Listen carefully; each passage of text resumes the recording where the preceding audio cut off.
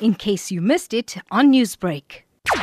We will be on stage 2 load shedding, which we started again on Sunday, through Sunday. We will have that going through to Thursday. Every morning between 6 and 9, there will be a break on load shedding in order to help with the traffic situation, the peak hour traffic. And what is the reason for load shedding being implemented this week? We've got quite a high rate of machine breakdowns generating assets. We've got over 11,800 megawatts out of on unplanned service, but this is also our peak maintenance season. So a lot of our machines, about 7,000 megawatts, have been taken out for planned maintenance.